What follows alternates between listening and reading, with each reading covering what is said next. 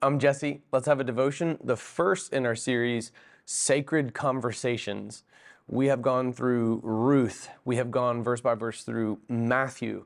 And now, dovetailing from Matthew en route to Isaiah, we're going to camp out on the implications of the Gospel of Matthew.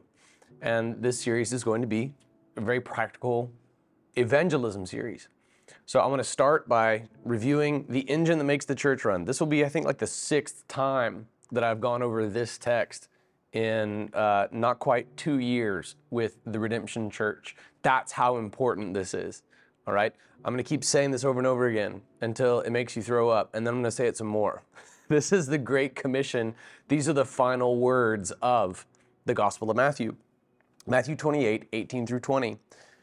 Jesus came near and said to them, "All authority has been given to me in heaven and on earth. Therefore, go and make disciples of all nations, baptizing them in the name of the Father and of the Son and of the Holy Spirit, teaching them to observe everything I have commanded you. And remember, I am with you always to the end of the age." He is with us always. We've gone through this chunk by chunk in our series, Behold the Harvest. We've gone through it as well in devotions in Matthew.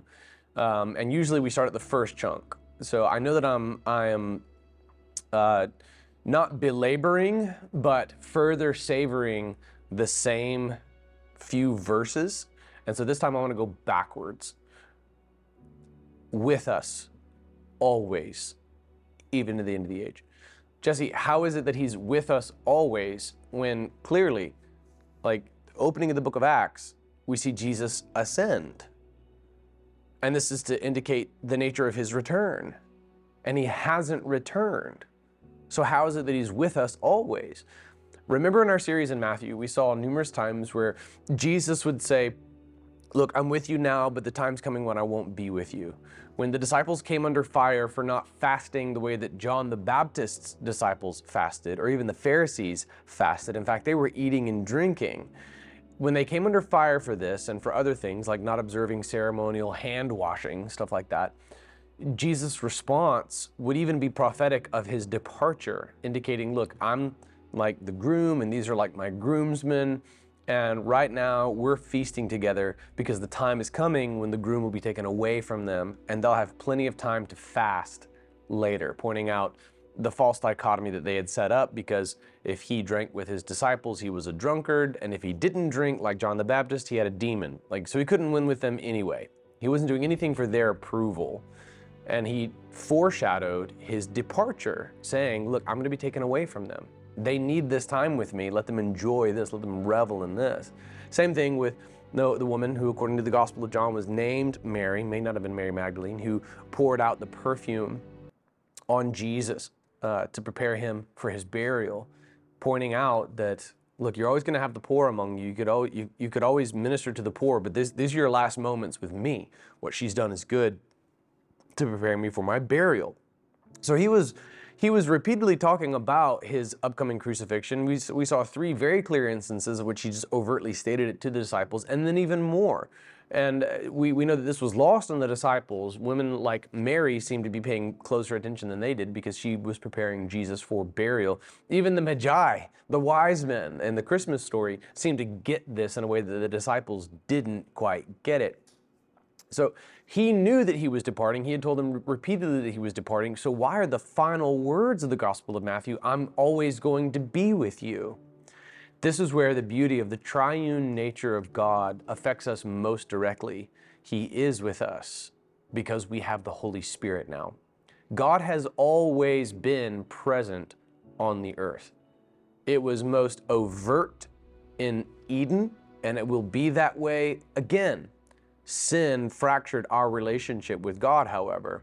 And so now we cannot see the book of Exodus, one of our opening sermons in Isaiah. We, with our sin, would not survive the presence of the holiness of God directly. And so how did God's presence manifest on the earth after Eden? We see that he lingered for a time, speaking with Adam, with Eve, with their children even. And then we see the presence of God on the earth. We see the Holy Spirit in the Old Testament in momentary glimpses. In fact, we saw the Holy Spirit at the very beginning of Genesis. The Spirit of God was moving over the surface of the waters. The Holy Spirit has always been here, but he never poured out quite like he did in the book of Acts.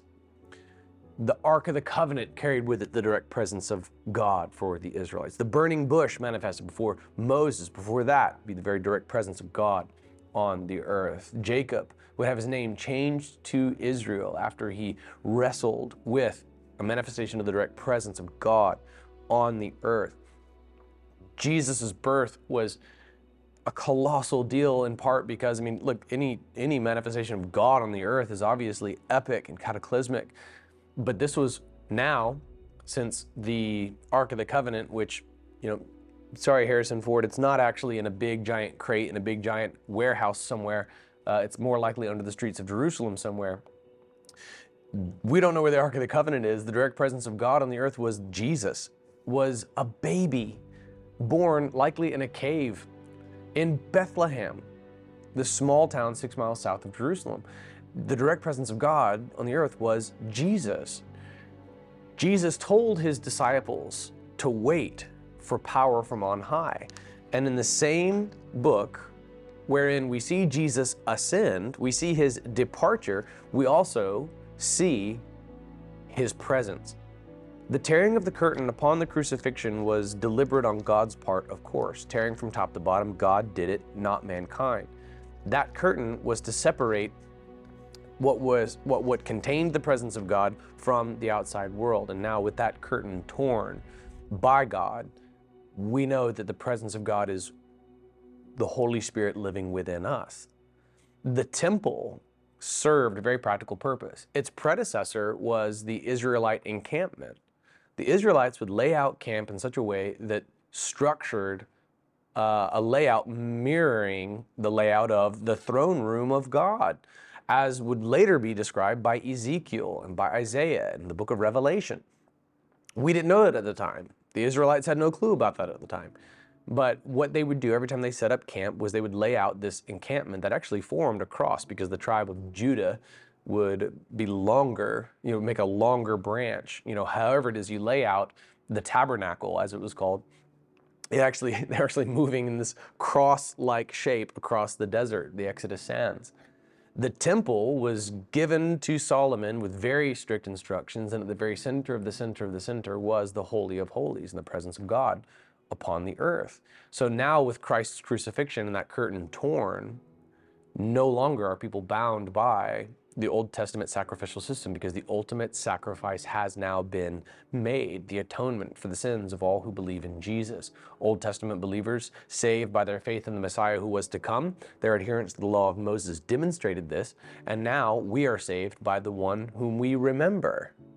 So God the Father walked the earth in Eden. His presence manifest in the ark, and the Spirit visiting in various ways, arguably as well what are called Christophanies throughout the Old Testament, meaning visits of Christ to the earth in the Old Testament. And then Jesus in the Gospels is the presence of God on the earth.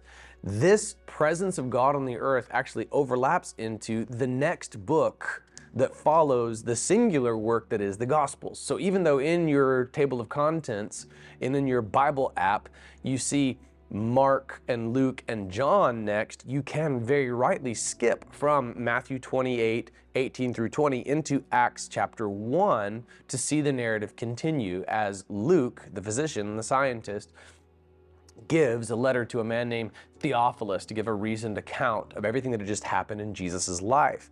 There are red letter words in the opening chapter of Acts, and these describe how God follows through on the final words of the Gospel of Matthew. I am with you always, even to the end of the age, following the departure of Jesus, indicating the nature of his return. So, while he was with them, verse 4 of Acts 1, he commanded them not to leave Jerusalem, but to wait for the Father's promise, which he said, you have heard me speak about. For John baptized with water, but you will be baptized with the Holy Spirit in a few days. Okay, so he is ascending in this moment, in this conversation. And then the Holy Spirit is coming in a few days. It's about around the time where the Feast of Pentecost would be observed. So when they had come together, they asked him, Lord, are you restoring the kingdom to Israel at this time? Again, having this myopic view of the scope of the Messiah's ministry, thinking that it was strictly for the political interest of Israel then and there.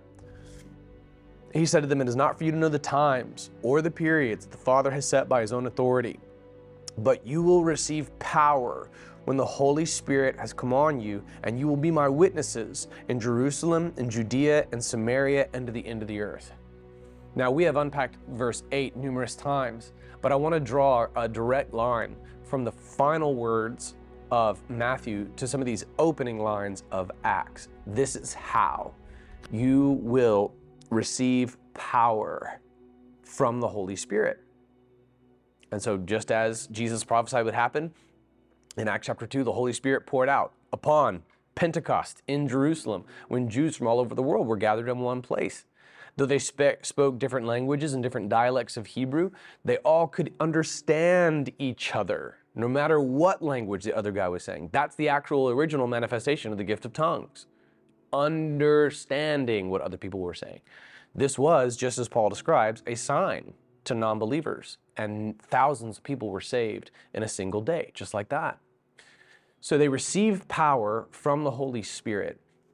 It's not always manifested the gift of tongues, but it is present in Acts chapter 2. It is present in another episode with Paul and company, and it is present in Acts chapter 10 because God confirmed to Peter that the Holy Spirit was now upon Gentiles just as he was with Jews. And so Peter, probably the most prejudiced of all the disciples, he even struggled with it later on, see Galatians chapter 2, sees that the Holy Spirit has come upon Gentiles. Who are we to deny them water to be baptized right now? You will receive power. I am with you always. Do you believe these words are true? Because if you do, you will be fearless in evangelism. It's not to say that you won't feel afraid, though. It's not to say that you won't have an elevated pulse when it comes up, the chance to be able to bring up the gospel. But your being filled with the Holy Spirit of God is elemental to the beginnings of the sacred conversation. I do believe that the Holy Spirit prompts us. We know this already when it comes to conviction for sin. That one's easy. He has given us of his Spirit. Paul talks about the dichotomy wherein we have the sin nature and we have the Holy Spirit living within us. So you know the Holy Spirit talks to you. He's the one who bonks you on the head when you sin, because you knew better than to sin. You knew by the law of God, that's God's standard, and you did it anyway, and you feel like, oh, what a wretched man I am, says Paul in Romans chapter 7. You know the Holy Spirit speaks to you. He does it when you sin. So is that the only role of the Holy Spirit for you? Does the Holy Spirit only bop you on the head? Don't you know he's also the counselor? That's how Jesus called him, right? He's not merely the disciplinarian. He's not merely a 1960s principal with a beehive haircut and horn-rimmed glasses and a ruler ready to pop you on the hand every time you mess up.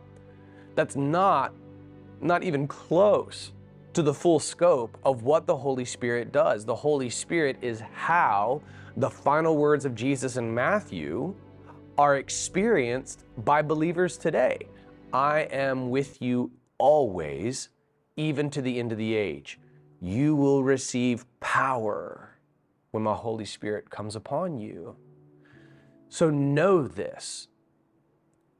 When the conversation moves that direction, or when you get what seems like a wild idea to steer the conversation toward the gospel, you've received power from the Holy Spirit. Jesus is with you in that moment. Some conversations just land that way. Sometimes you go fishing and a marlin lands in your boat. But oftentimes you've got to be the one who casts the line. Do you remember the parable of the sower? You've got to cast the seed. So when you cast the seed, how is that done practically? Somebody's got to bring this up, and it's not often the non-believer. It is in my experience numerous times, but most of the time, the vast majority of the time, it's the Holy Spirit of God, Jesus, with me at the bistro table, bringing up the gospel. saying something about that, moving things that direction. We've talked in our series, Behold the Harvest, about practical ways you can introduce this. Do you ever think about spiritual things? What do you believe about God? Things like this. When you go to church, where do you go? If you go to church, where do you go? If you were to go to church, where would you go? What do you believe about spiritual things? These are practical questions you can use, but I don't want you to treat it like a script. I want you to grasp the clear line between the final words of Matthew and the opening prophecy of Acts. Because in that moment, leading up to the sacred conversation, the power of the Holy Spirit is upon you. The Holy Spirit's presence in your life doesn't always manifest itself strictly in terms of convicting you for sin and saying, hey, you're doing something wrong, you're doing something wrong, you're doing something wrong. If you're a child of God, He is your shepherd, and you hear His voice and you know it. Yes, that voice inviting you to invite your friend into a sacred conversation, that's the Holy Spirit. All right, a demon would not prompt you. Evil would not invite you to bring up the gospel. He's with us always. You will receive power. Power that is received. It's not in you and me by our own nature. We receive it from on high. So is your view of the Holy Spirit myopic? Is the Holy Spirit only to you a disciplinarian? Is He not also a counselor? Is He not also the one who would prompt you? The one with whom we are to keep in step? See the book of Galatians, I believe chapter 5.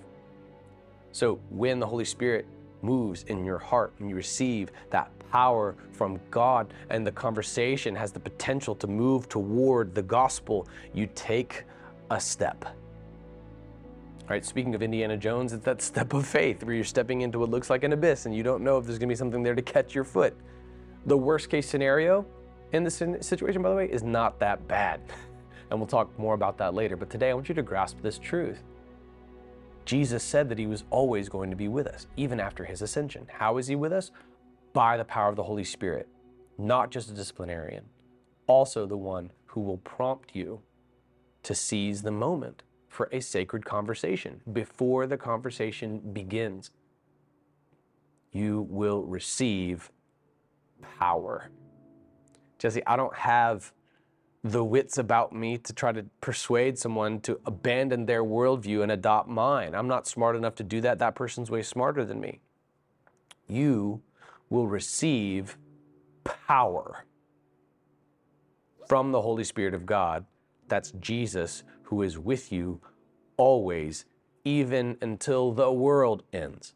That promise never expires. It's spoken by resurrected God. So it's true. So believe it. So as the sacred conversation opens, as the opportunity begins, know that.